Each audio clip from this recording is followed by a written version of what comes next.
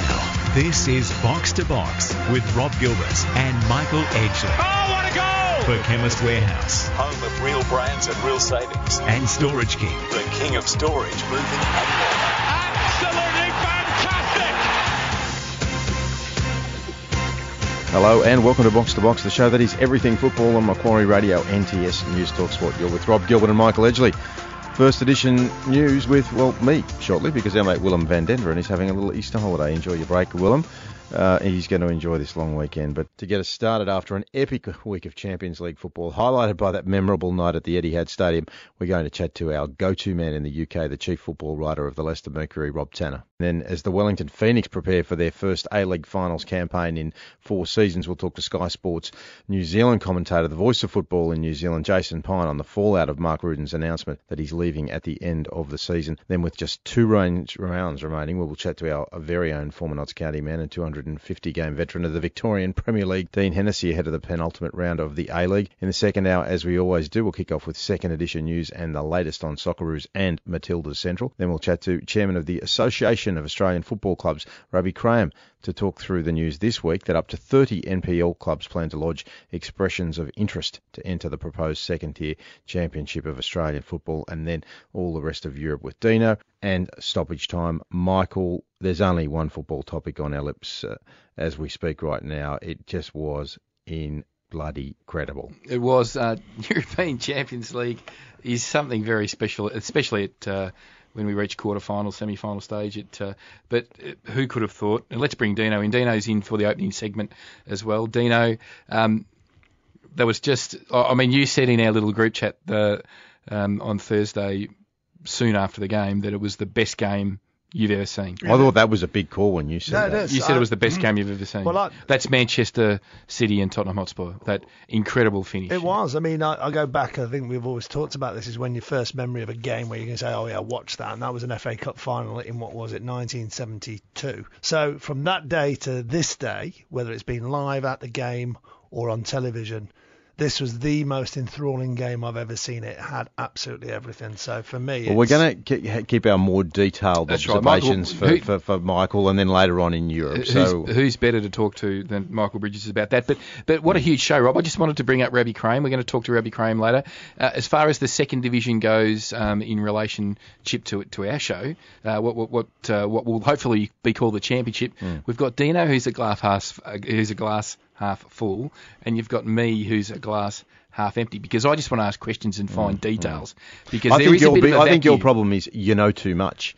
Those of us, in terms of the commercial side, Dean's, I'm yet to be convinced it can stand on its own 2 feet. The football discussion needs to progress. Can I just say, here he is, glass half full, man. Can the A-League stand on its own 2 feet? Well, barely. Yeah. So, all right. Well, we're going to talk to Robbie about that. Well, can I get into a bit of news before we do? Yeah, let's go into a bit of news, then we can put on my best Willem voice. It was a few days ago now, but still, this obviously deserves a mention because Perth Glory are officially the A-League premiers for 2018-19. A 1-0 win over the Jets was enough for the Glory to secure their first piece of silverware since 2004 and their first of the A-League era.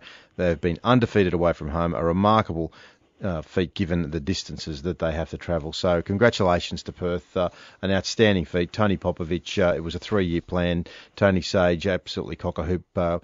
He has been on all sorts of media this week and just really thrilled that they got the job done so quickly.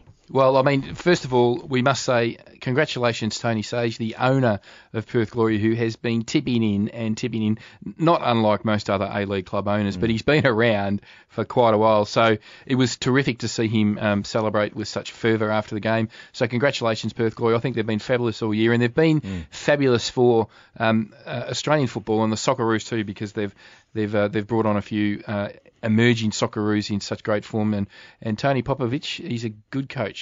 Now, we're going to talk to Jason Pine, as I've already indicated, but an emotional Mark Rudan has apologised to Wellington Phoenix supporters after announcing... Why would he apologise, Rob? Well, I think it's the nature of the man. He's an emotional man who feels things deeply, and he's, despite a lifetime in football, not immune to the fact that he knows he's hurting people by making this decision. So he signed a 2-year contract and he's leaving after one to potentially go and coach Western United in Melbourne Yeah, well, He's not the first person to break a contract. No, of course he's not. But look, what would football be if the fans weren't angry? I mean, they're entitled to be angry because they're football fans. They don't need to be reasonable. They don't need to judge this on its merits. They just need to. Does he need love to apologise? Look, I think once you, I mean, plenty of coaches get sacked. We do get sacked, yeah. But again, it's it's very rare that a coach sacks a club like Reardon has. And sometimes get sacked and don't get paid out either. So, but anyway, that's PFA thing now. And now changes. That's where I'm a glass half full and he's a glass half empty. Because I reckon some coaches don't deserve to get paid. I think moralistically, I think he would be feeling it because he did commit to 2 years, but that dynamic of that travel from Wellington to Sydney where he lives,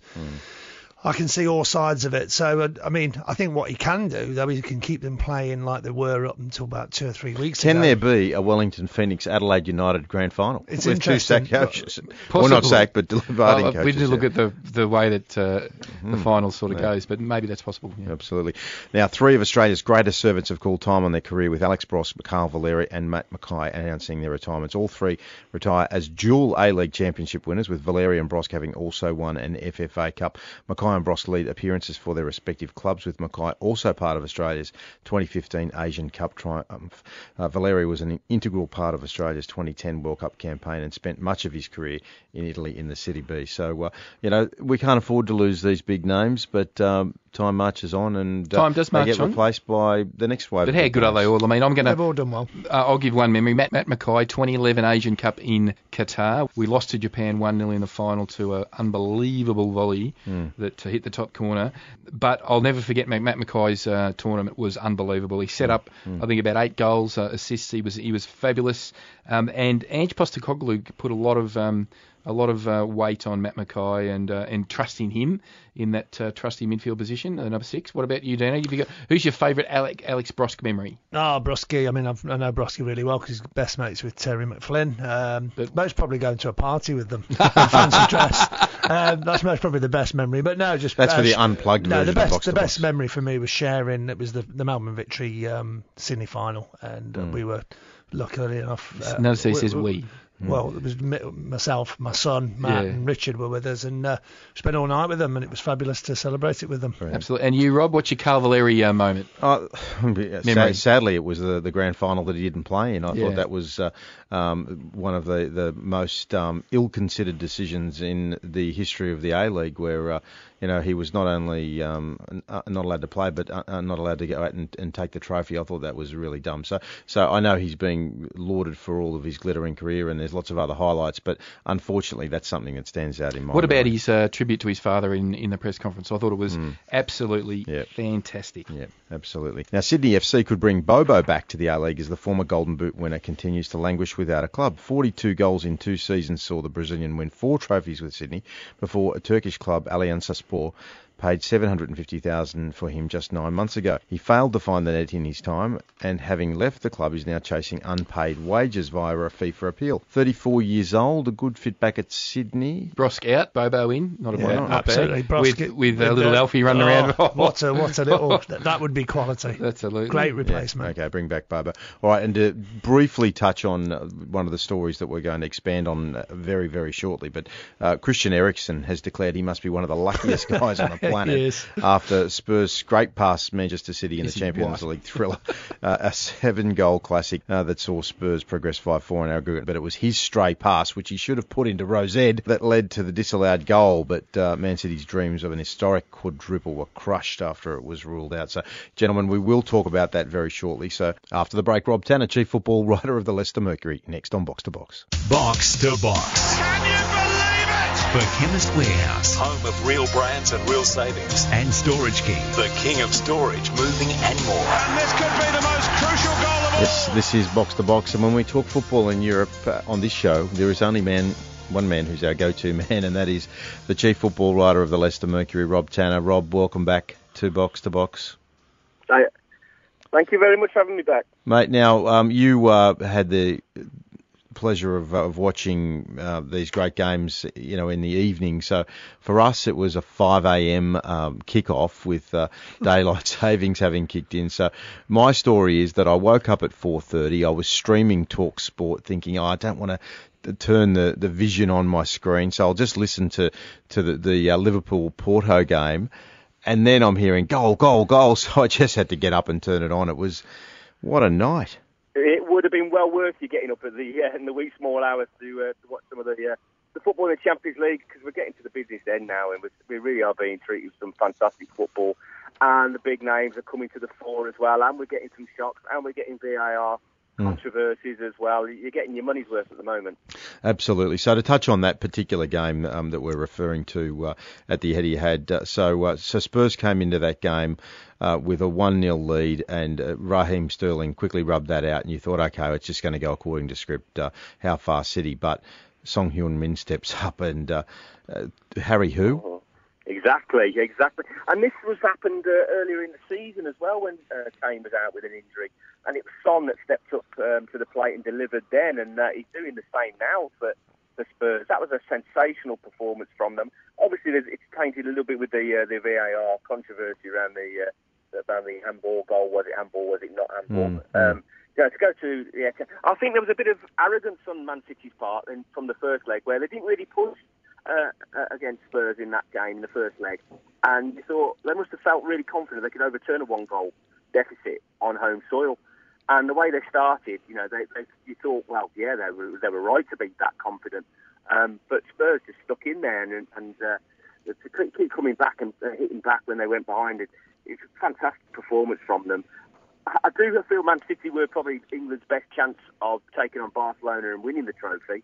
But you can't take anything away from Spurs now, and they've got a Champions League semi-final to look forward to. Rob, it's Dean here. I actually did get up, but I did get up after 5 minutes. But no, I didn't actually. I got up and they said, "Look, it's just started, Dad," and I'm upstairs and I'm trundling down. I'm getting a bit old now, getting down those stairs. And I got there about 2 minutes in, just parked my bum on the couch, and then the next thing, it's Sterlo's gone and scored, and what a crazy first 20 minutes. I mean, you just couldn't hang on to your seat, and Son scoring, and I just couldn't believe 2 goals in 3 minutes. It was just chaos. It's two sides that know what their strengths are, and that's attacking and scoring goals, but they leave the back door open. Oh, they do. They were both taking advantage of that. And, I think that's probably why the Premier League is the most entertaining league in Europe. I mean, people talk about La Liga and Barcelona, the strength of Barcelona. Not so much Real Madrid this season, but in previous seasons, obviously, the amount of times they've won the Champions League. They are the elite clubs in European football, but the English teams deliver entertainment.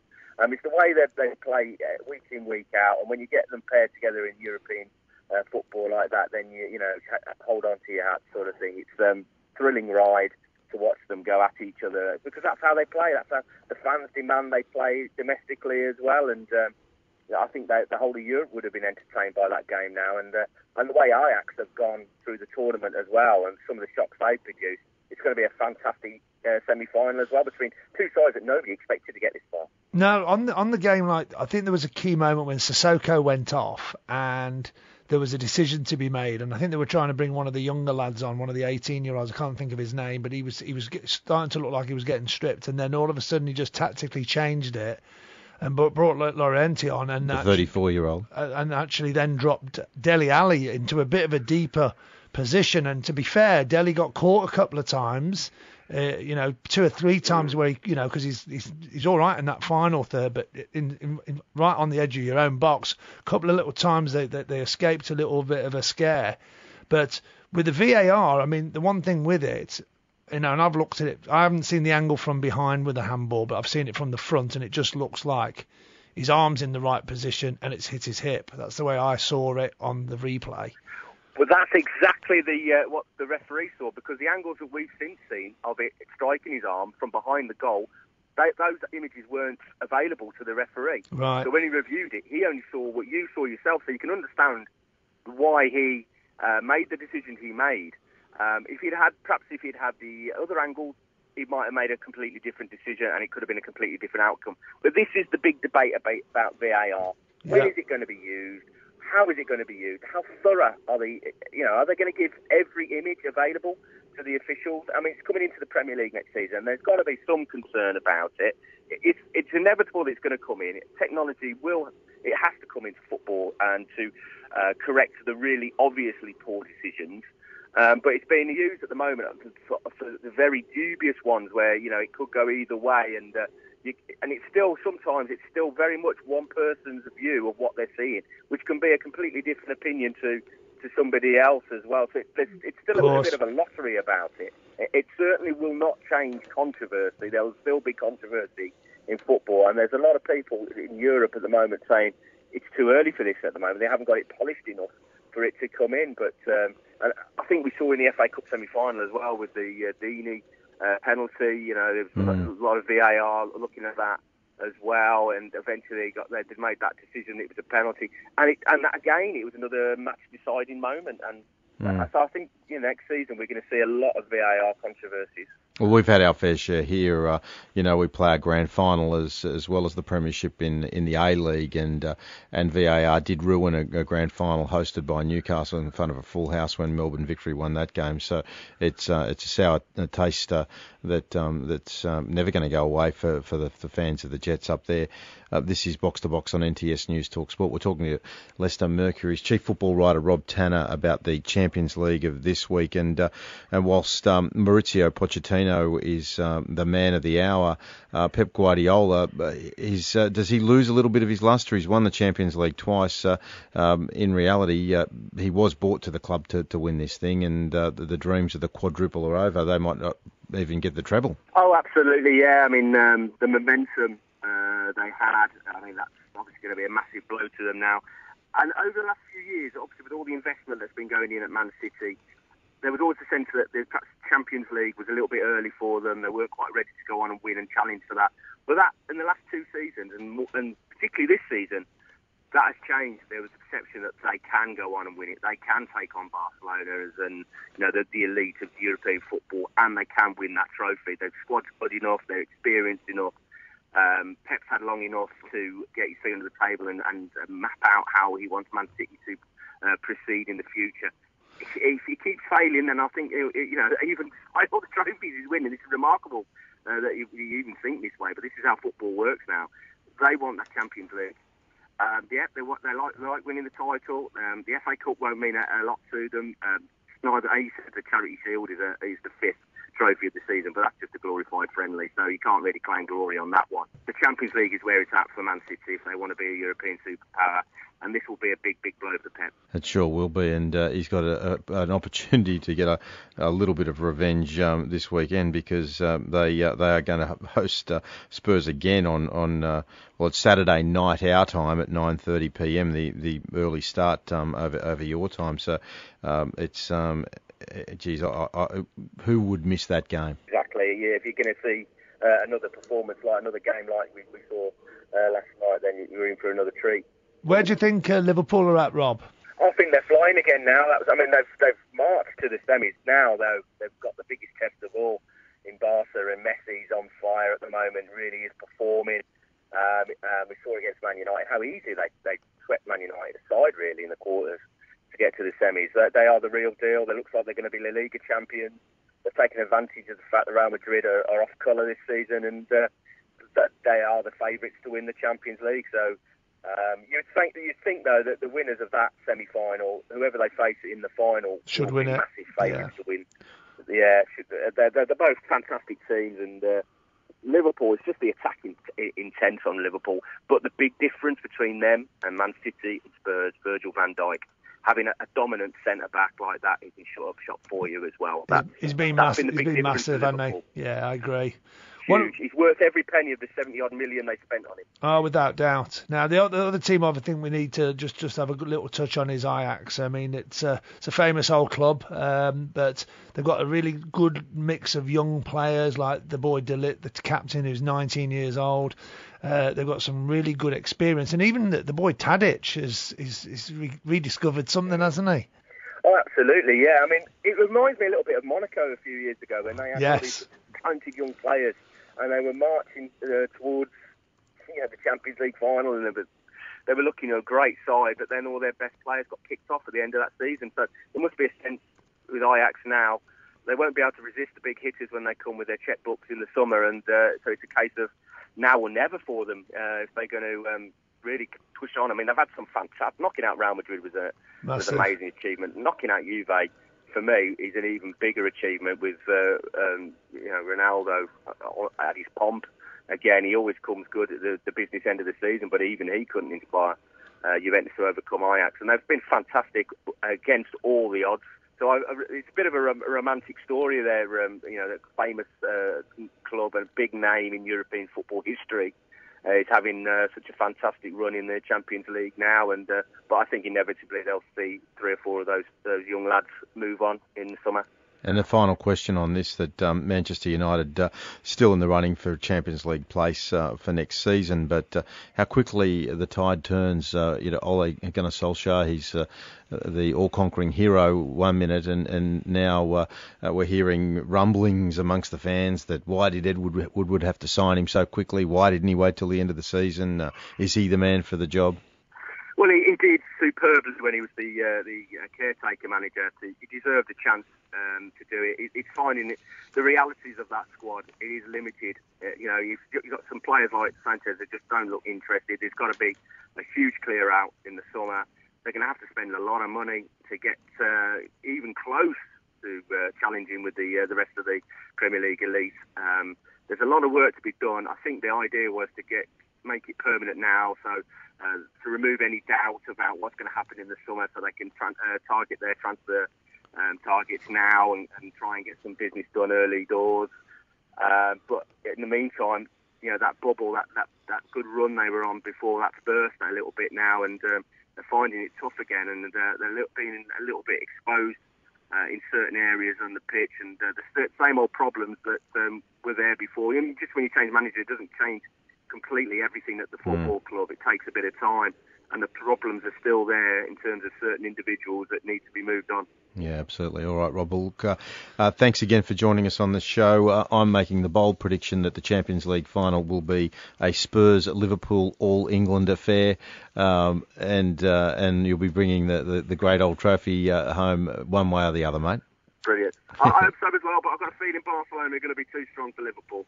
Yeah, if old Lionel gets going and Louis Chompers Suarez is informed me, it's pretty hard to stop those two, isn't it, mate? Yeah, exactly. And Coutinho. Yeah, exactly. It's written, isn't it? It's already written. There's too many ex-Liverpool players at Barca That's right. can ruin it all for them.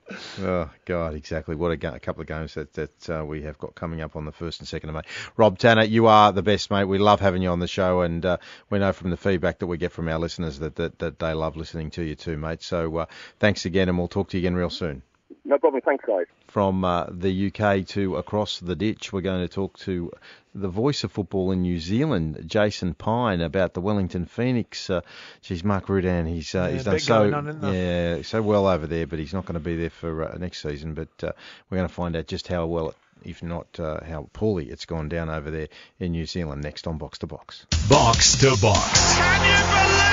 For Chemist Warehouse Home of real brands and real savings. and Storage King. The king of storage, moving and more. And this could be the most crucial goal of all. Yes, this is Box to Box on NTS News Talk Sport, and we introduced Simon Hill as the voice of football in Australia, but the voice of football in New Zealand is Jason Pine, Sky Sports New Zealand's Jason Pine. Welcome to Box for the first time, Jason. Yeah, g'day guys. Great to be with you. Yeah, absolutely outstanding. And mate, look, we closely watch the Wellington Phoenix, and we advocate generally. I know there's some differing opinions around Australasia, but the importance of a New Zealand component in the A-League overall. And we've marvelled at just what Mark Rudan's been able to do with the club since he took over. But sadly, it's only going to be one season because he's heading off at the end of the year. I think sad's the right word to describe it off the bat. It's most unfortunate that having had such instant success as coach of the club, that he's not going to see out the second year of his contract.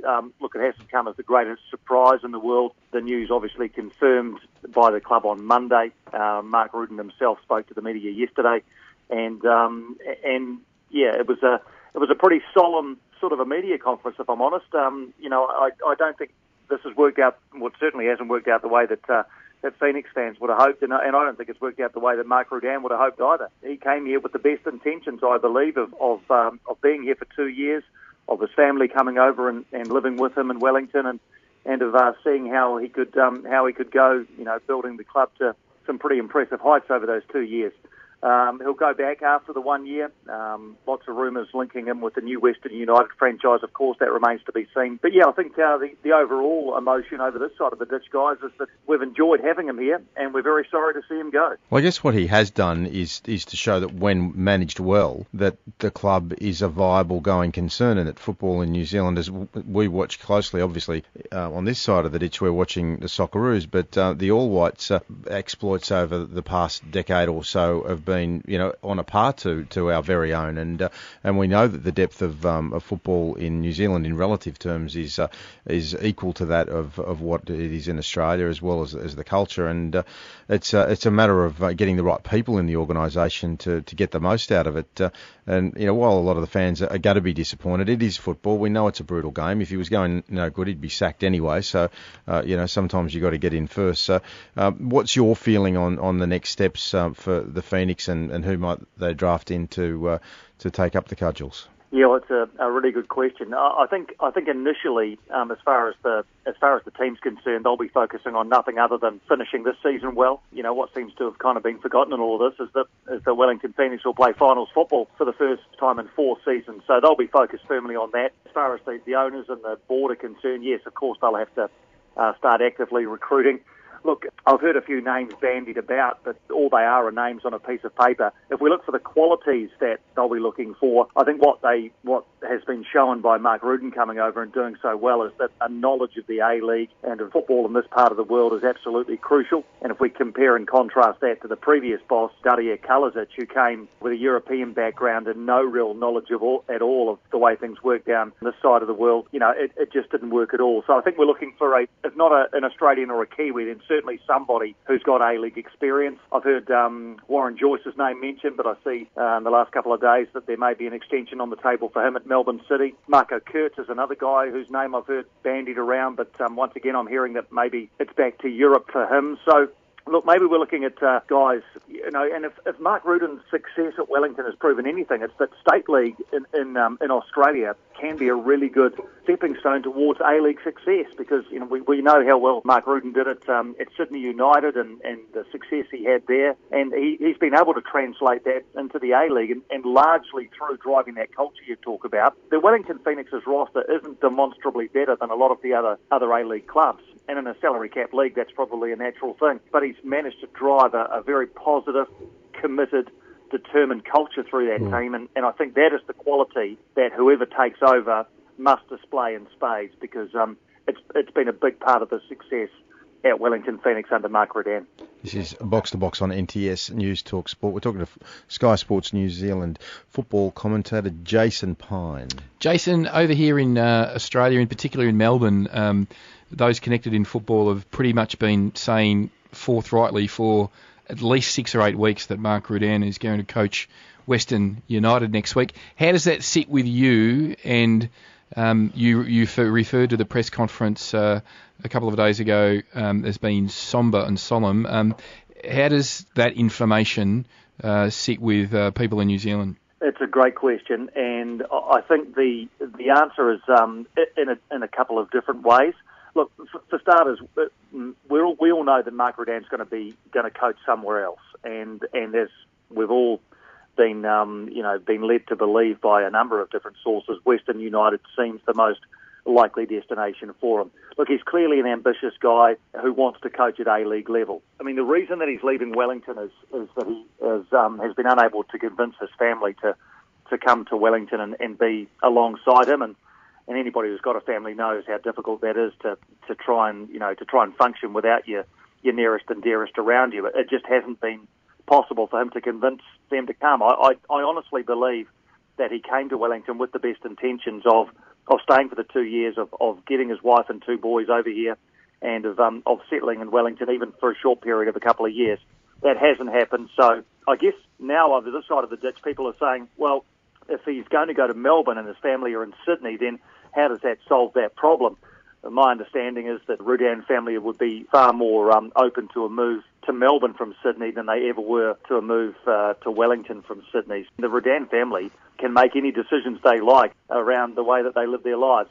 Look, it has gone down a little bit negatively with some people. Everybody can understand the family side of things, but the fact that that there's another gig waiting for Mark Rudan, I think has not sat particularly well with a section of Wellington Phoenix fans, and it's left a little bit of a sour taste in their mouths, I guess you would say. Having said that, look, he's still very, very well respected over here for what he's done for this team.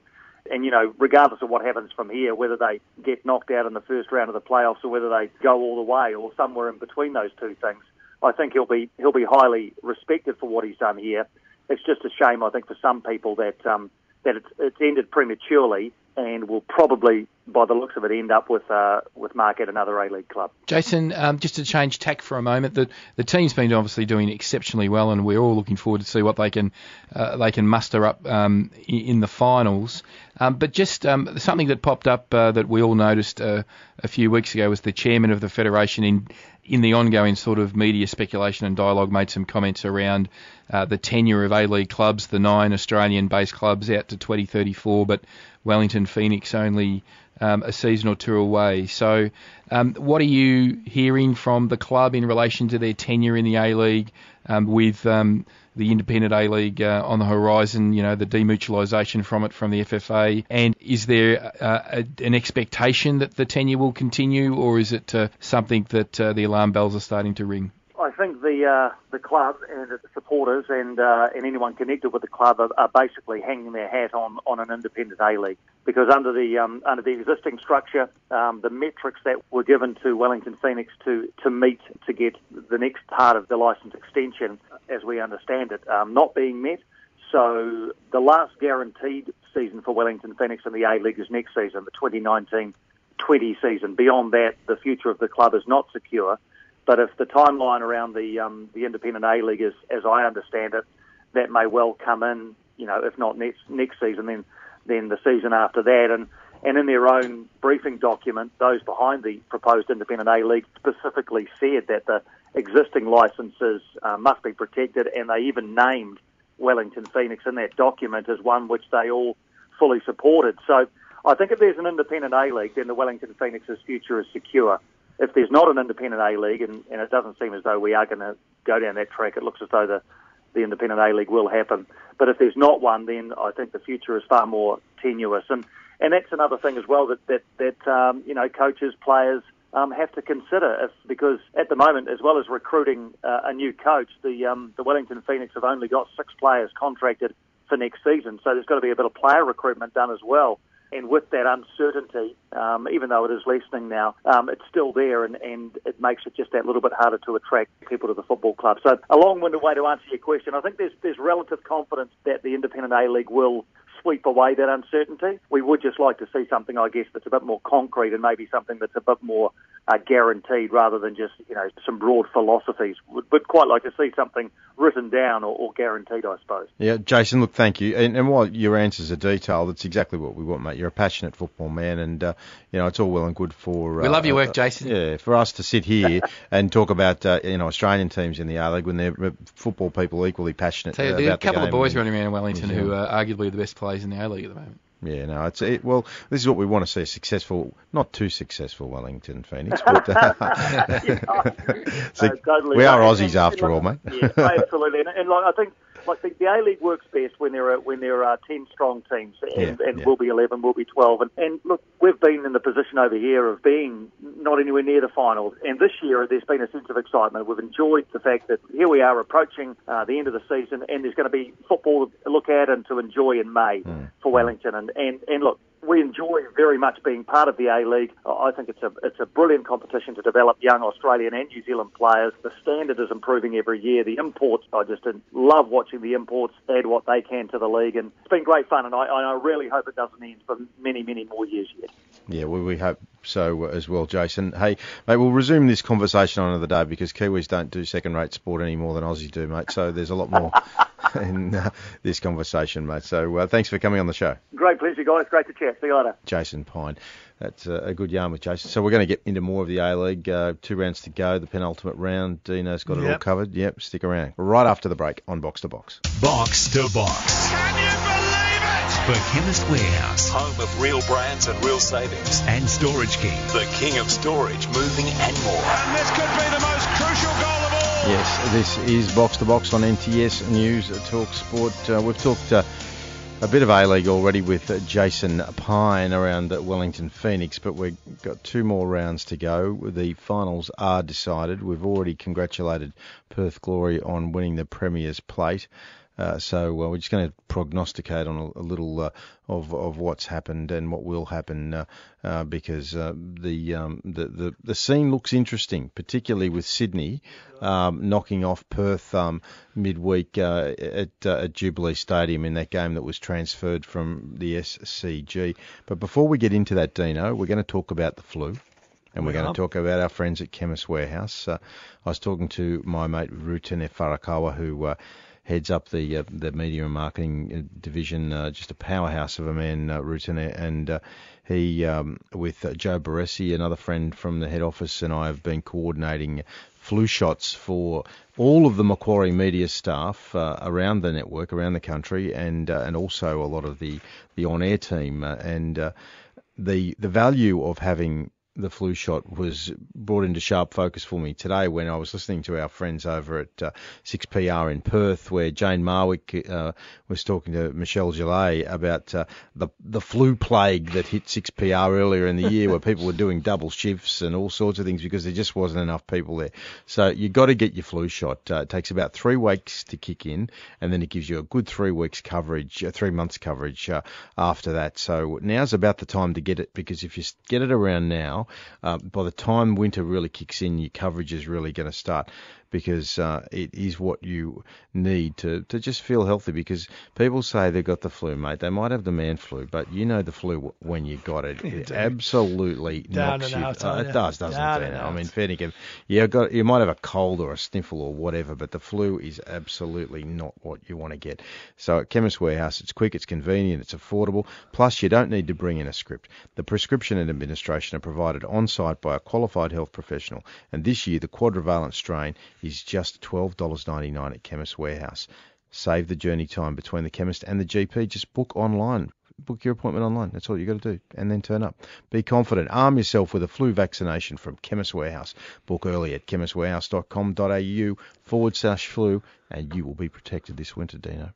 Thank you, Rob. It's round 26, and for the very, very first time, to my knowledge, in having done the A-League segments, is that when you look at the draw, the 27 rounds are drawn out of a hat and they play out from round 1 to 27. Have we ever seen that we're going to preview 1v2, 3v4, 5v6, and then it's 7v9? It just misses out 7v8 and getting 9v10. You like these statistics, I don't love you, these Dino? little... It's really weird. It's little quirks of football. We almost got the whole trifecta, or whatever you want to call it. And we do apologise to Jono as well, because Yeah, we do. he was going to Jono, come yeah, in we this did. week, but his old man Jason said there were some family issues that prevented that from happening. No, that's fair enough. Family comes first. Now, obviously But the Sydney win really throws. I mean, look, maybe Perth coming off a little bit of a high. Sydney scored relatively early in that game.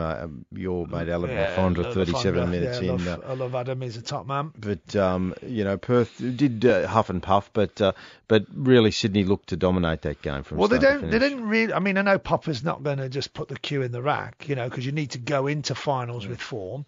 But I think it was more important for Sydney FC that they needed to make sure that they have that top 2 spot, and with obviously Melbourne victory breathing right down the neck. So, I mean, the good news is we all tipped Sydney, which was great news. Yes, we so did. we're all delighted about that. So at least we got that chalked on the board. That was a very brave move on our part. I know. Edge was always going that way, wasn't he? Yeah, of course he was. But we thought we might follow that way. Well, I think the fact that it's getting strategic towards the end of the season. It gets a bit tasty. And we know Edge is the master tactician, as has been happening tonight. I mean, here we're trying to do a radio show, and he's pulling strings like the marionette puppeteer that he is all over the football world. So we've got some really good games, so we'll rattle through them. But it's 4v3, and what does 4-3 what does 4v3 mean? It means that Melbourne Victory are still going to be pushing really, really hard to make sure they get a result. And it's important in regards to them pushing Sydney FC. But Adelaide, 38 points. Even if they won, they're not going to get into any higher spot. They're just trying to get points now to stay in that top four, and I think that gets you the home final in the first game. So that's what's up for stakes there. I think Victory will go there and win. Mm-hmm. Okay. Well, I am prepared to suggest that Victory in 9 games out of 10 would win that game. But not this week. No, I think it's going to be a draw. Okay. I think there's just enough around United and the fact that club I get that. generally, in terms of the spirit that they've displayed. Would this be the Gaffer's last home game as well? Well, it may well be. So what have you got? So got 27 next week. I haven't checked the schedule for next but week. if they finish 4th, they're going to get a home final. No, I just mean, let's say it could be technically. Well, they'll get a final, but it could be that as well. A bit of sentimental there. But they might not get the final, depending on the results. I mean, there's only that 1 point separating them from Wellington and Melbourne City. So those teams in particular, Victory have got they're playing a knockout final in week 1, no matter what. But they've got the guarantee that it'll be played at home. So it's just a matter of, it could be a Melbourne derby. Yeah. And City, as we know, have, like any derby, been known to lift. And geez, imagine Victory getting knocked out in week 1. Oh no, can you imagine it? Now, obviously, Brisbane Roar, Newcastle Jets. Okay, so did we make our selections? Oh, we did. Well, I've Edge's definitely gone for Victory. I'm going to go for Victory because I think they want that for that point of that finishing third, and then obviously you've gone the brave draw. So Brisbane Roar, for me, I reckon Brisbane Roar. I reckon this could be a draw or a Brisbane Roar win. Newcastle, I think, they're not going to make the finals now. Yeah. So I'm going to go bold. I'm going to go draw. Yeah, I'm going to go Brisbane. I think now that the Jets' season is over, I think they've run their race. It's been a disappointing season for them. They would be the most disappointed, I think, of all the clubs after the way their season ended last year, and all the talk of fighting back and doing something after being effectively ripped off in the grand final thanks to the VAR fiasco. Now Central Coast, Western Sydney Wanderers. I think it's a pretty straightforward. I think Western Sydney Wanderers in a good enough form to go and win for me. Yeah, and we've got to talk about that new Bankwest Stadium soon because the Parramatta Eels are opening it on Monday, and the Wanderers are going to be going into the absolute best stadium in this country. So they'll want to go flying. So are you going definitely Western Sydney? Yeah. I think comfortably. I mean, the Mariners, they're not just absolute whipping boys these days, but I think the Wanderers win that one. And the very last game of the season is Wellington for the round, but certainly their last game. Probably the match of the round. Yeah, I think so. Yeah, with the context of what could happen, I think Wellington. I think Wellington at home will do it, even though he's leaving, and they'll leave it. But they're playing for that the potential of that spot. In the home final. Exactly right. So that's where I'm going. Yeah, well, I'm going with Wellington. What did Edge pick? He went the same. Raw Wellington. Okay, all right. Well done, Dino. Okay, we've got a big next hour coming up. We've got obviously Socceroos and Matildas Central in the opening news of the hour, but then we're going to have a chat to Rabbi Graham. That's a conversation that we're all looking forward to because Rabbi, in his role as the chairman of the Association of Australian Football Clubs, is leading that charge for the championship, the Tier 2, the B League, whatever you want to call it, and 30 clubs lined up to bid for that. So we're looking forward to that conversation with Rabbi. Lots more in Europe. We'll detail a bit more on Champions League and the EPL and Championship, and then of course we will wrap it up with stoppage time. So stick around, heaps more on Box to Box. Now, this is Box to Box with Rob Gilbert and Michael Edgley. Oh, what a goal! For Chemist Warehouse. Home of real brands and real savings. And Storage King. The king of storage, moving and more. Absolutely fantastic! Welcome back to Box to Box, second edition news very shortly, including Socceroos Central, chairman of the Association of Australian Football Clubs, Rabbi Graham, to talk about the ongoing and emerging detail around the story of the Championship, the B League, whatever you like to call it, the second tier of Australian football. Dino and I will chat through Europe and stoppage time. So Michael, he's like the Scarlet Pimpernel this evening, isn't he? So he's coming and going. He's got pressing international commitments. I think Gianni Infantino just can't get quite enough of him. No, he can't. So he just got to be on that hotline to Switzerland regularly. You just can't get enough. Exactly. So Socceroos and Matildas Central for the Green and Gold Army join the Matildas in France for the 2019 FIFA Women's World Cup with the Green and Gold Army. That is going to be some kind of trip for sure. Now, Sam Kerr and Caitlin Ford have started their US seasons with a bang, scoring on the first weekend of the National Women's Soccer League. Kerr opened the scoring for the Chicago Red Stars and also hit the woodwork in the 93rd minute in what ended a 1-1 draw against North Carolina Courage. Ford scored on the stroke of half-time for Portland Thorns before setting up another at the start of the second as they cruised to a 2-0 victory over Orlando Pride. Now, Claire Polkinghorne and Ellie Carpenter also played full matches for Houston Dash and Portland respectively. In Norway, Tamika Yallop put in a full shift for Klepp in a 3-0 win, while Avia Luke came on in the 68th minute in Levant's 4-0 win in Spain. Now, Socceroos style, Tom Rogic and Mas Luongo both found the net for Celtic and Queen's Park Rangers, respectively.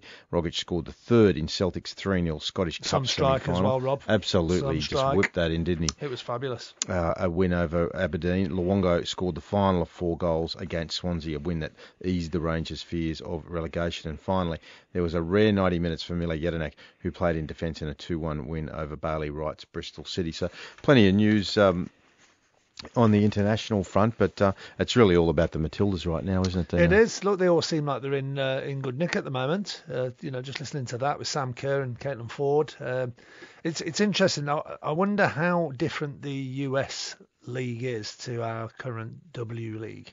Well, if you're judging, we were talking off air earlier on about the Major League Soccer compared to the A League, and the golfing difference. Quality not only on the pitch but in terms of the crowds, etc. So I did look at the wages and they're still well down. There's something around the women's wages in the US. Yeah, 10 to 20% total. Okay. Something under $40,000 US as the average player payment. So whilst the public level of interest is quite high, and the women's national side is one of the great US national sides of any sport, the dollars are not quite there yet. Well, I played over in America in 79, 80, 81, at a bit of 82. But obviously I was a younger man then, and the soccer for women there was massive. It was not quite as big as the men, but I tell you what, wasn't far behind them, and every single team used to have a women's team way back then. Yeah. Well, it's I guess that's the thing, isn't it? When you look at empty stadiums in our leagues, and you just contrast the population of Australia compared to the United States, it's a long way to go before we get there. I just think we need to keep on our journey, and me too. It's one of those things where I know Edge, talks about himself as being half glass empty, but you've got to have visionaries. You've got to have people who can see the future, and that they are not. They're not threatened by the fact that there is a lot of the detail that's going to have to be worked out along the way. They've just got to get started and believe and have passion and commitment. Nothing's ever going to finish if it doesn't start. Yeah, exactly. That's exactly right. All right, so Ajax, their giant killing runs continued. I know we will talk about that a little more, and we touched on it briefly earlier. After knocking off Juventus in the second leg of their Champions League quarter-final, Cristiano Ronaldo scored early for Juve. He just pounced. He just saw that ball coming into the box and got his head on the end of it. But from there it was all Ajax, with Donny van Beek and Matthias de Ligt finding the net. Ajax, who won the last of their 4 Champions Leagues in 1995, will now face Spurs. Now, just on that, this de Ligt, he's 19 years old and captain, he scored the winner. Yes. But he was partly at fault, he thought, for himself with the Ronaldo goal, because he didn't really track it the way he thought he should have. Which is, it's magic when you can come out and say that as a captain, and say, look, I'm responsible, so I felt like I needed to do something. Son, you were playing on Cristiano Ronaldo.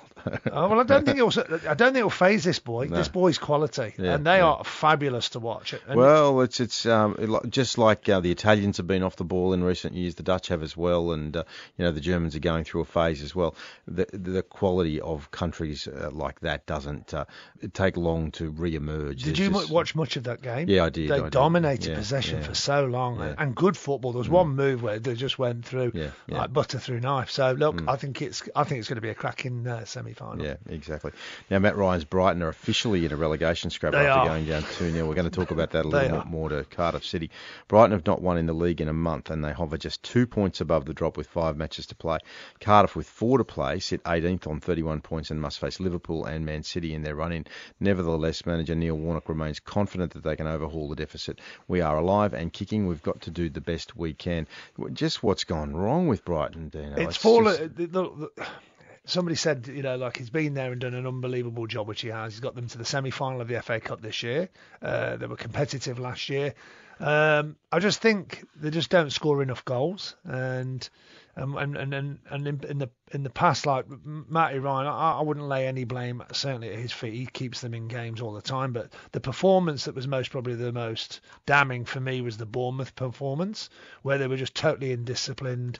Getting men sent off, and they got beat comfortably 5-0, which I thought was then the springboard for Cardiff to go there and keep their season alive. And again, they look second best there, and Cardiff was really deserved to get the 2-0 win. And for me, it's exciting because when you look at the run in now it's every game's going to be tight, and Brighton have a much tougher run than Cardiff did. Well, we're going to find out a lot more about Chris Hughton. He was, 1 minute he was being touted as the coach of the national side over there, and now he's going to be lucky to keep his job. So if he keeps them up, how it turns quick in football, Rob, as we all know every week, doesn't it? Yeah, sure it does. Now, Paul Scholes has been charged by the English FA with misconduct after allegedly placing 140 bets on football matches. It's been a bad run of late for Scholes, who resigned as manager of his boyhood club Oldham United earlier this year after just 1 month in charge. It's believed the bets were placed between 2015 and January this year, prior to his time at Oldham. Now, Dino, can you tell me why we are not allowing people to bet if they are not playing or managing? I don't get it. I mean, it's everybody bets. I mean, we know even in our domestic football here, whether it be A-League, NPL, you can't bet on certain things. Most of the. But on football, I don't think I've had a bet on football. I don't, when I have a little, flutter, it'll be on one of the GGs. But for me, if it's got nothing to do with the game, and for me, why can't you do it? It's different if you're talking about your own team or a game you're playing in against an opposition. Then I would have offence to that. But again, I think they just put the rules in there just to say you just can't do it, so they don't get tempted to possibly do it. Yeah, I guess it's the thin end of the wedge, isn't it? It's all about probity and management, and a bloke of his stature. If he knows what the rules are, then mate, they are what they are. Yep. Now wrap it up with a great story here. Mo Salah's been named Time Magazine's 100 most influential people in the world. Salah used the platform to express the need for greater gender equality in the Middle East. Quote, "We need to change the way we treat women in our culture. This has to be. It's not optional," he told Time. Salah was one of just 6 athletes in the list and was described as an iconic figure to Egyptians, Scousers and Muslims the world over. And who could say more than that? That's did I mention that about a year ago I was over there? Have I mentioned that in the show? I think you did, Rob. I think you were. Well, I don't mind bringing it up now because it's as we come up to Easter, it was on Easter Saturday that we were at Stamford Bridge, Thomas, my son, and I, and then the following Wednesday. That seems like months ago, not it does, doesn't ago. it? Yeah. And just to be in the middle of the COP as Mo Salah scored 2 goals and to watch the reception that he had, so you could really, those Scousers, they just absolutely love him. Well, even if you just looked at the game last week, it was a lovely little bit with Mo Salah and Eden Hazard after the game, because they'd obviously been teammates when Mo Salah was at Chelsea. Yeah.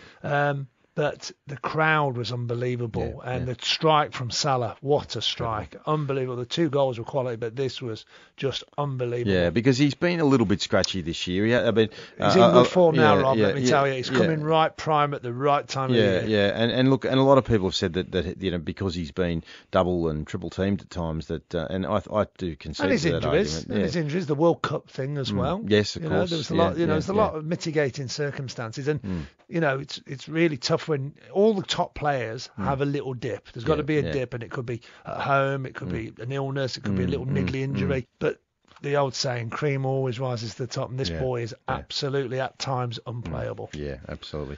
All right, Dino, well, that's a wrap for News 2. We're going to talk to Robbie Crane, your mate, soon. Dino, yeah, Robbie, I think he's you a see good man. sort of Edge sort of lurking out there in the control booth, making a very important phone call, so he's going to come back in and have a yarn with Robbie before... You just have to tell Yardy he can't speak just for a couple of minutes anyway. Yeah, sorry, Johnny. Mr. Infantino, it's just going to have to be a later call to wrap that conversation up. Love it. All right, stick around. Robbie Crane next on Box to Box. Box to Box. Can you believe it? For Chemist Warehouse Home of real brands and real savings. and Storage King. The king of storage, moving and more. And this could be the most crucial goal of all. Yes, this is Box to Box on NTS News Talk Sport, and the last few years we've talked about promotion and relegation and the second tier, the B League, the Championship, but it's starting to come closer, and this past week we heard that up to 30 teams will be, or 30 clubs, existing clubs, will be putting their names forward for that second tier, and the chairman of the Association of Australian Football Clubs, Robbie Crane, is right in the middle of all that. Welcome back to Box,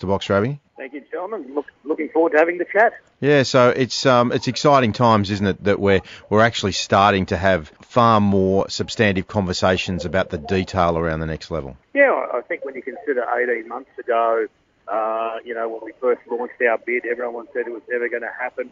And now we're talking about the clubs are going to put their hand up for it, and it's actually getting a lot closer. G'day, Robbie. It's Michael here. Thanks for joining us on the show.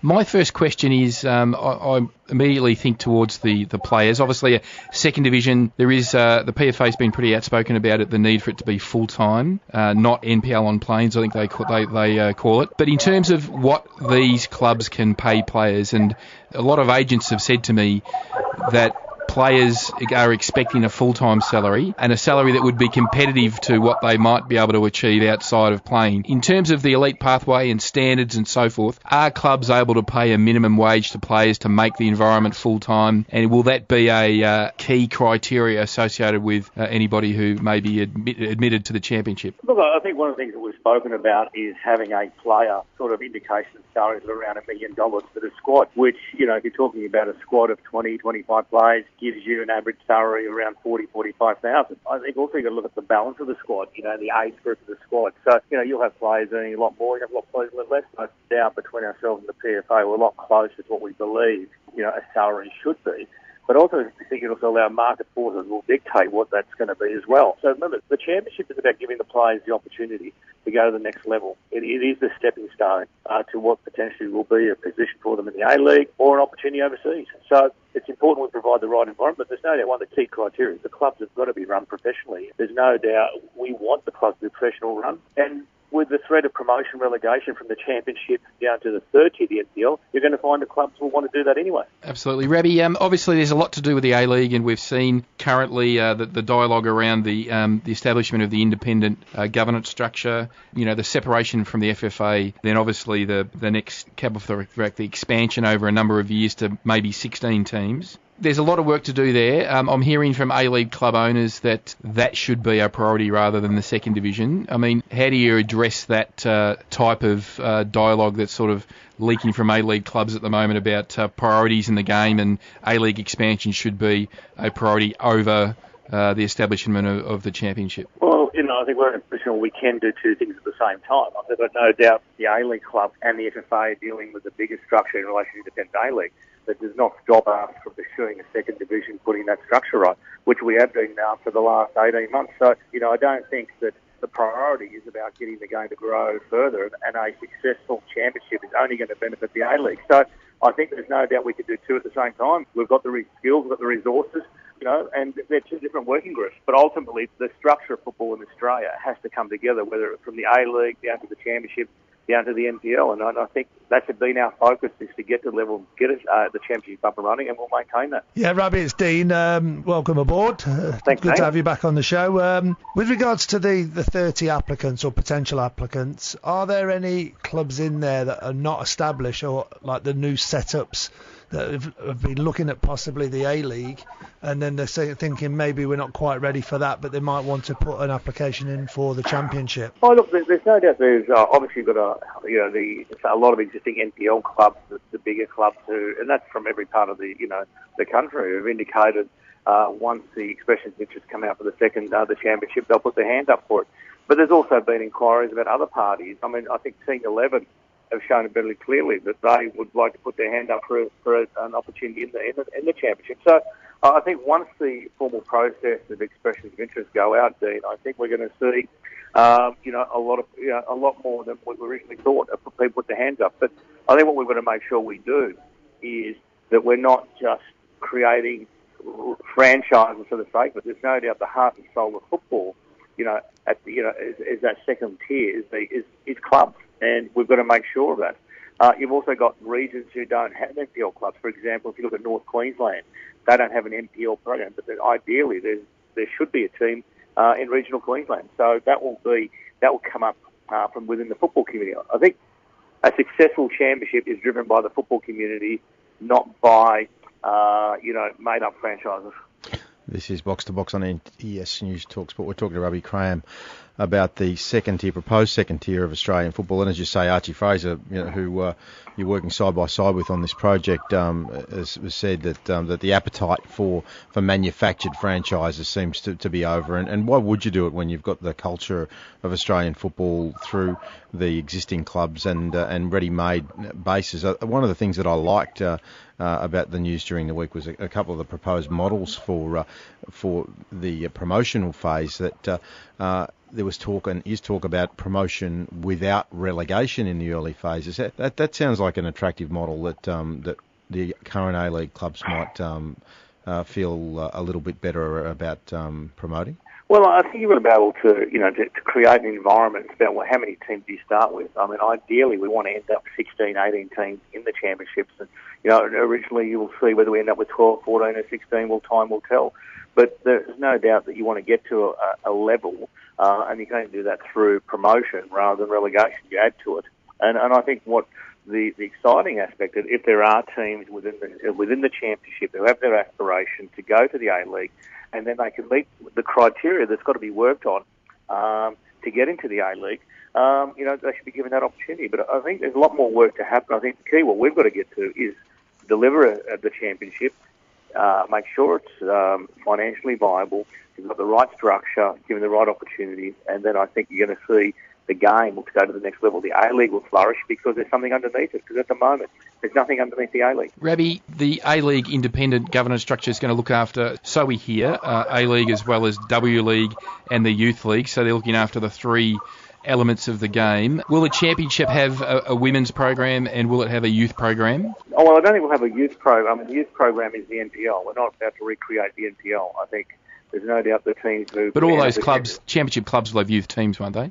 Absolutely, yeah. And that they've already got them already, so they don't have to reinvent them. They've already got clubs. They've already got an existing junior development program that's currently operating.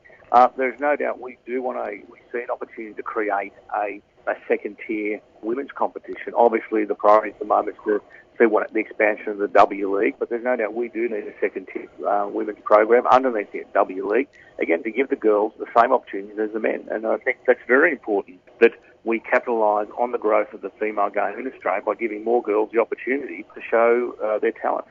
There's just, at the moment, there's not enough W League teams in Australia to cater for the growth of our game. Obviously, the A-League's a geographic league. It's got spread in population bases to help underpin a broadcast product to make it appealing to all parts of Australia. When we finally get down to a promotion and relegation model, how does that geographic spread fit with the modelling that you've done? What is the reality of promotion and relegation from A-League to the Championship eventually when we have regions that may require to be held in to underpin broadcast interest? Well, I think if you've got a national second division, there's your national broadcasting. I don't think you could, once you get to a truly promotion relegation, you can't say clubs in this area aren't for promotion and relegation. I think you've got to allow the market forces dictate. As long as you've got a very successful second-tier competition, which the Championship is aimed to be, that's what you want to get to. I don't believe you can manufacture promotion and relegation without having everybody in the same basket. With regards to the stadiums of these clubs, when they come into this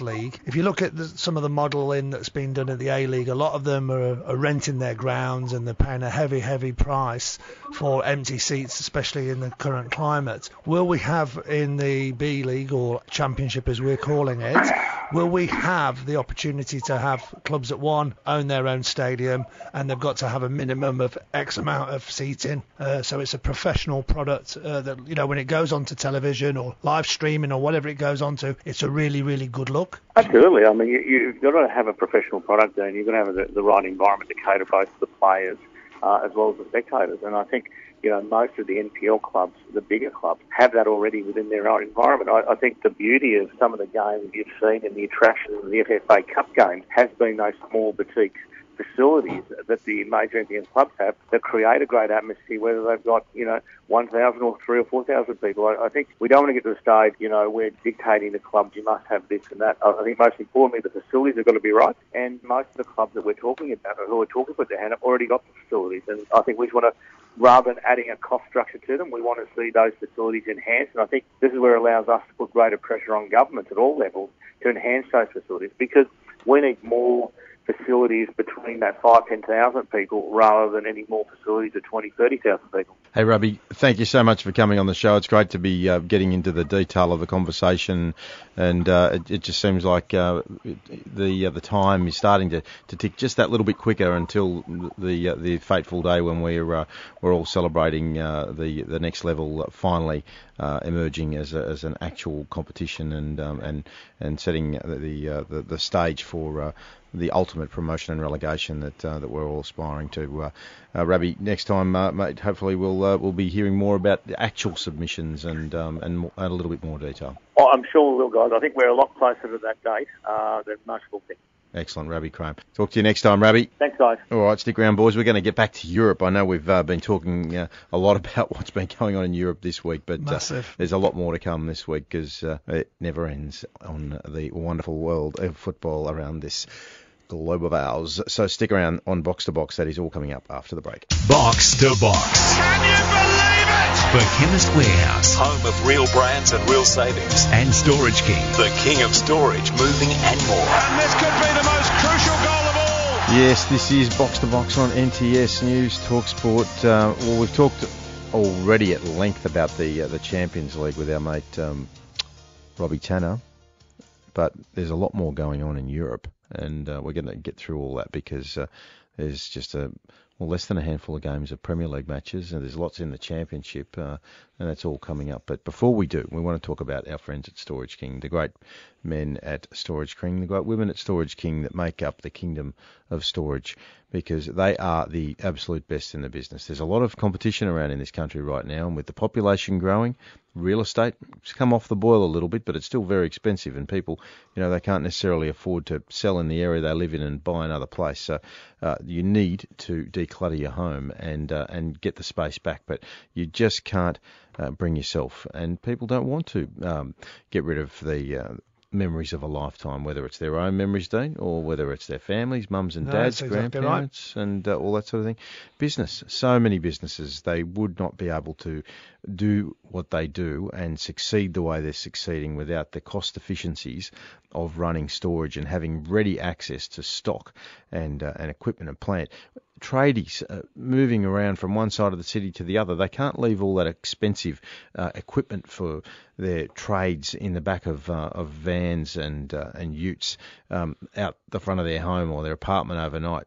Sometimes it needs to be stored closer to the site. So the place they go to, Dino, is, of course, Storage King. It is the place they go to, Storage King, the kings of storage, moving and more. Go to storageking.com.au. That is the website. That is where you'll find your nearest Storage King. All sizes catered for, easy access, as I said, high security premises, boxes, packing materials. They've got it all at Storage King. And I'll tell you what has got it all is football. because it never ceases to amaze you. I mean, it's you can have Hollywood and the movies and multi-billion-dollar sets and superstar actors, but the actors that I like are the ones that run out onto that green pitch and just we don't know what's going to happen. Well, where do you start? I mean, there's a whole. I mean, we could speak in this segment alone for hours, but it's always a tight show. Like and I know our listeners like that. Hopefully, it's nice and punchy. But the Champions League, is there some surprises? Well, I guess there is. It started all on the second leg, and obviously Barcelona were playing Man United, and they had that 1-0 lead, and Man United started the game very well. They had a couple of at the bar after, I think, 40 seconds, another half chance. But then it was just calamity from the 6th minute. 2 goals from Lionel Messi, who's absolute genius, in the 6th minute and 20th, and Coutinho in the 61st. So really, overall, 4-0 on aggregate. It looks like it was a walk in the park at the end, unfortunately. The second game, Juventus against Ajax. Now, this one was really interesting because it was all tied 1-1 over in Amsterdam. But going to Juventus, unbelievable performance by Ajax. They've got some really good players, none better than their captain De Ligt, who's only 19 years old, and Van der Beek got a goal after, in reply. And the good thing was it was a real quick reply to Ronaldo's 28th minute header, and then obviously the result then goes in and it comes back to that, scoring away from home and getting. And then in the end, they win 3-2 on aggregate, and it's an unbelievable scalp, with Ronaldo and most probably an aging Juventus, and it's most probably Ronaldo's. I think he moved there purely because he wanted to continue the dynasty. Well, Gianluigi Buffon would have been wiping his brow after going out with PSG, wouldn't he? He would. That would have been his worst nightmare to see. And not that he would have admitted it. Juve winning without him between the sticks. And then obviously you got the Porto Liverpool. This was most probably the best tie for Liverpool. They got a lot of the work done. 2-0 at home in the first leg, but the away leg they were it started off pretty 26 minutes Mane, then it went Milito got an equaliser, then there was Salah on 65, Firmino on 77, and Van Dijk, who I think is absolutely a revelation at Liverpool in the 84th, and it's it goes 6-1 on aggregate, and it just looks an absolute sailstorm. But I think in the show prior to this segment, and after it's been covered really, but for me the game in my lifetime, it's probably the best game I've ever seen, is the Manchester City Tottenham 4-3. It had absolutely everything, goals galore. 4 goals in the first 20 minutes. Sterling on 4 and 21. Son Heung-min, who I absolutely love. They play so different when Harry Kane's there, and it's weird because Harry's good when he's there, but the dynamic is just different. They're just more cavalier, go at pace. It really, I think what it does do, it just puts that rubber stamp on Maurizio Pochettino, and I know we talked with Rob Tanner earlier on about this, but it's going to make those Manchester United fans a little bit more uneasy about the fact that Ole Gunnar Solskjaer's been signed up for 3 years, and when Maurizio Pochettino was the man in the hunt, because if he hadn't have been signed up, then the fair dinkum, what price Maurizio to name his own price? No, I agree. I mean, look, he had no money to spend in 2 windows, and it's like... Well, that's it. You compare the depth of the squad and the money that's been spent on City versus 700 million the oily rag, so to speak. Yeah. So Loriente,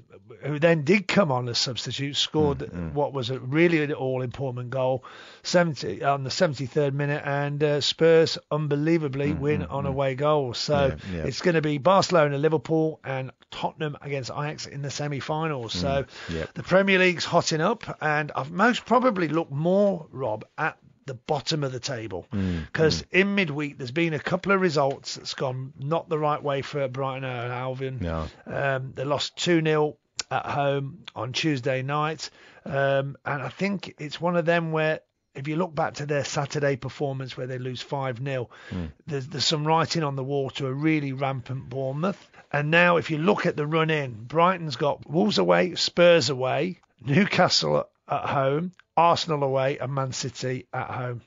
I can't see anything other than something possibly at Wolves if they're still licking their wounds from their FA Cup semi-final loss, or possibly Newcastle. But Newcastle, very robust. They won't give them anything. But Cardiff's run-ins, Liverpool at home, Fulham away, who are already relegated, Palace at home, and Man United away. You think if Cardiff can get 4 points from those 4 games, then I even think 3. I think it could even be just 3 points, and they could be safe because it just looks like they're in free fall.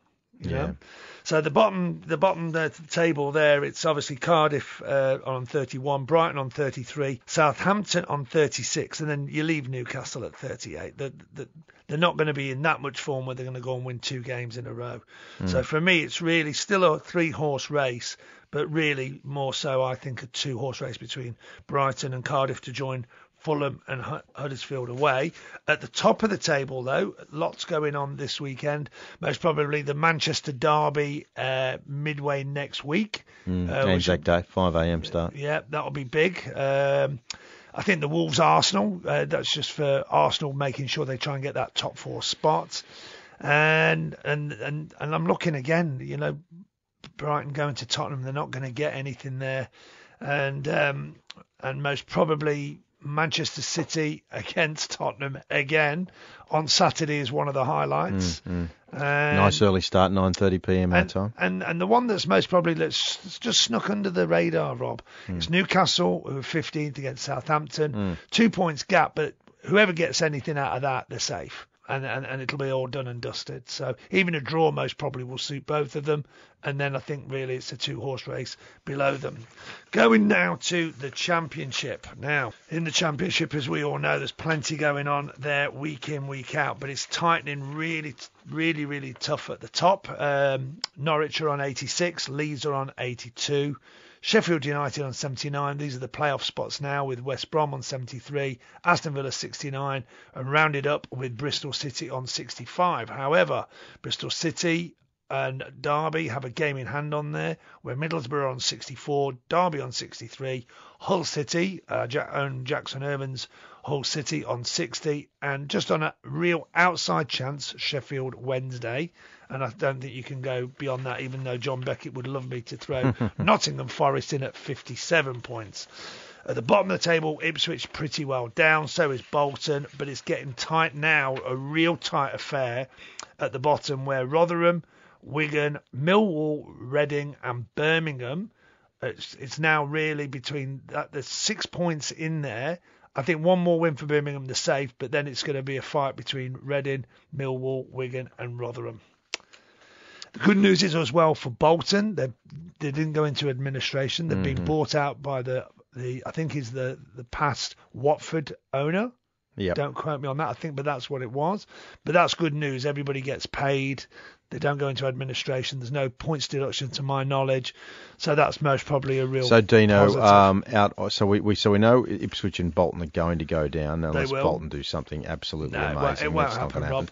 So who do you think out of 'cause bearing in mind that Millwall have got that game in hand, so there's 4 points separating Reading on 44 with Wigan and Rotherham on 42 and 40 respectively. So well, when Derby put 6 past Rotherham a couple of weeks back, I thought that's them done, but they've turned it around in the last couple of weeks and got some results, and I think most probably it's going to be out of Rotherham. And I think Millwall will get out because of the game at hand. So I think it's going to be just between Wigan and Rotherham. I think that's where the coin toss will be, and I think it will go right down to the wire. Okay, then the other end. So Norwich going up. We can comfortably say that. I think so. Yeah. Leeds not guaranteed because Sheffield United are just 3 points away, 82 and 79 points. But you'd think that the Baggies on 73 are in the playoffs. Villa 69. Yeah, they're safe. They're definitely in It's there. that last spot, really, isn't it? But Yeah, it is. where It's the 65 spread points, yeah. I mean, it's really between Bristol, Middlesbrough, and your mob, really. I think Jackson's mob getting beat last week hurt them, didn't yeah, it? and particularly with Derby having that game in hand, that's the big deal. But the thing is that so did Bristol. I would have thought that it's really between Derby and Bristol City, between those two to get that final spot. So it's really tight, though, isn't it? Absolutely. All right, Dino, great stuff, mate. Listen, Edge is gone. We've waved him goodbye. We have. We're going to just do stoppage time all on our own, aren't we? Yeah, looking forward to it. All right, stick around. Next, stoppage time on Box to Box. Box to Box. Can you believe it? For Chemist Warehouse Home of real brands and real savings. and Storage King. The king of storage, moving and more. And this could be the most crucial goal of all. Yes, this is stoppage time on Box to Box, the fourth official signals. There are 9 minutes left to go in this show. Michael is long gone. He's just too heavily involved in international negotiations around football. Where will the next World Cup be? Who will be the next team Could in be the in A his League? back garden. Absolutely.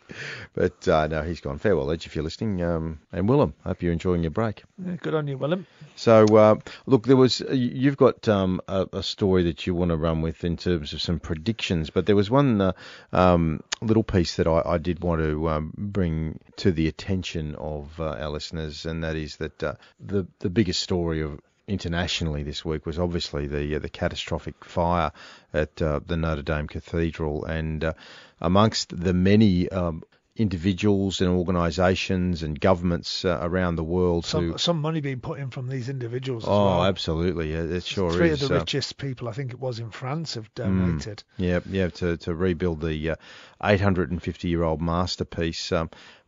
League One leaders PSG have pledged to support both the restoration efforts and the emergency services who battled the fire. In the aftermath of the fire that ravaged part of Notre Dame de Paris Cathedral, Paris Saint-Germain shares the immense emotion of all Parisians, the French people and those around the world who have been shocked and saddened by the disaster, the club said in a statement on Tuesday.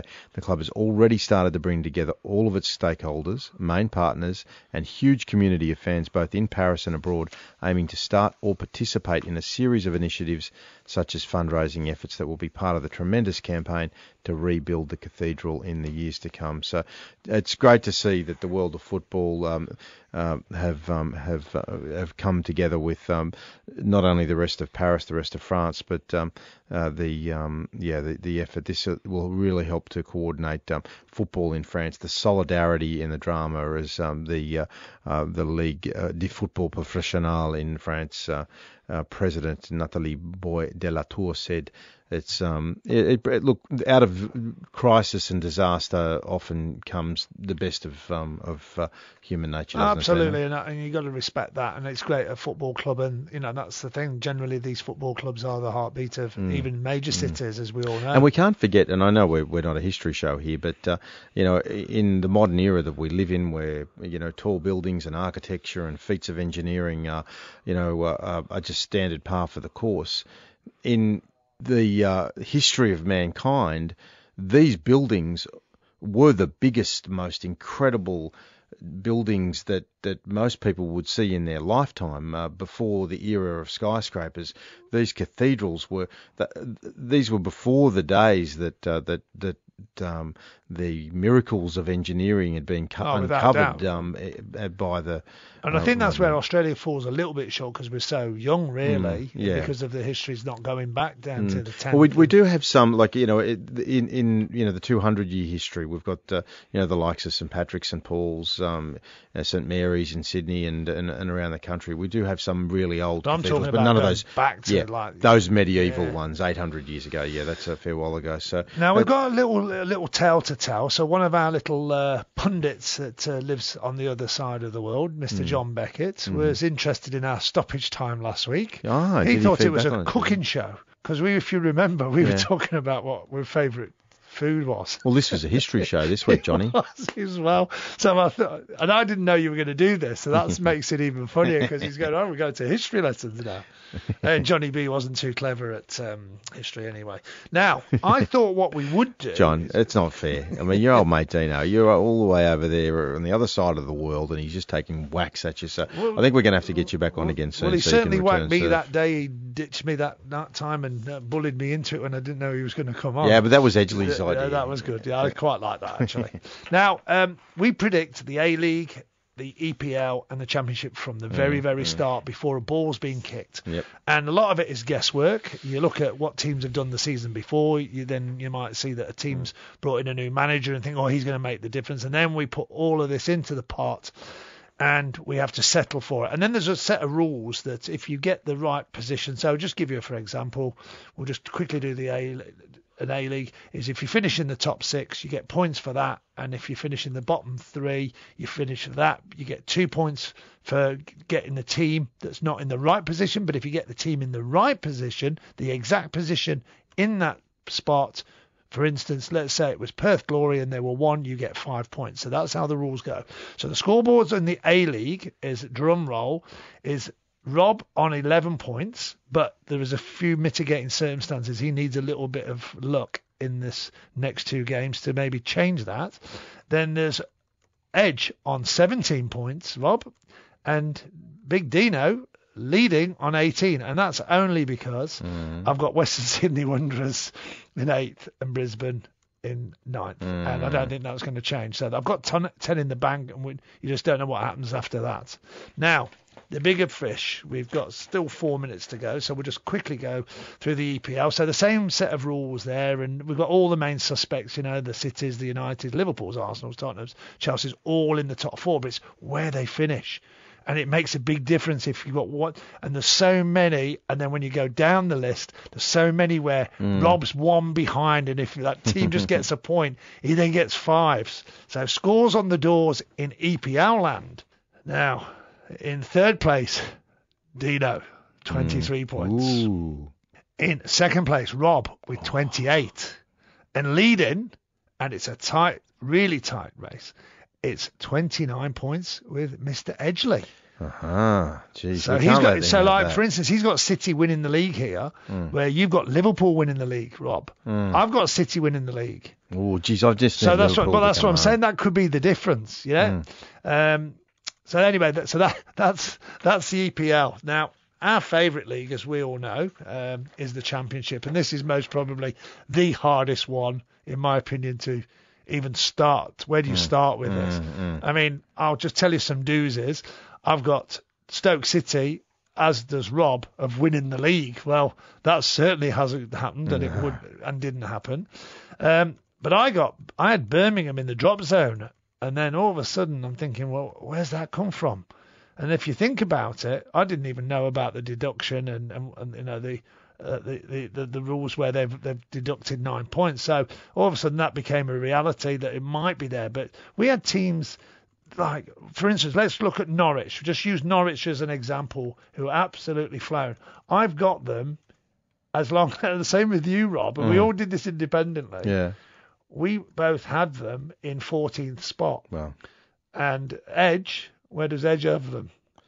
Edge has them in 11th spot. So how far can you get it wrong? But anyway, little drum roll, just to finish off. The leaderboard, and again, I ain't doing too well here, but I know I'm only a whisker away from 5 points, is I'm on 12 points. Edge is on 15, and clubhouse leader is Mr. Rob Gilbert on 19. Thank you very much, ladies and gentlemen. So there you go. So a little bit of excitement, but this will all be revealed, and it's the ones who lead it don't have to pay for the Chinese dinner we have on that show. That's our end of season dinner. Season show, yes. Yeah, excellent. All right, Dino, mate, it's been a lot of fun. The Scarlet Pimpernel Edgley has been wafting in and out. Exactly. Nigel on the buttons, thank you as always, making sure we sound good and polishing up all of our little faux pas and errors as we go. We don't make mistakes. No, of course we don't. This is a perfectly produced show. Ladies and gentlemen, we wish you all the very best for Easter. A safe and happy time with your family. If you're taking a break, if you're driving as you listen to the show, enjoy your break. And we will be back again next week for the final round of the A-League and everything else that's going on in the World Game next week on Box to Box.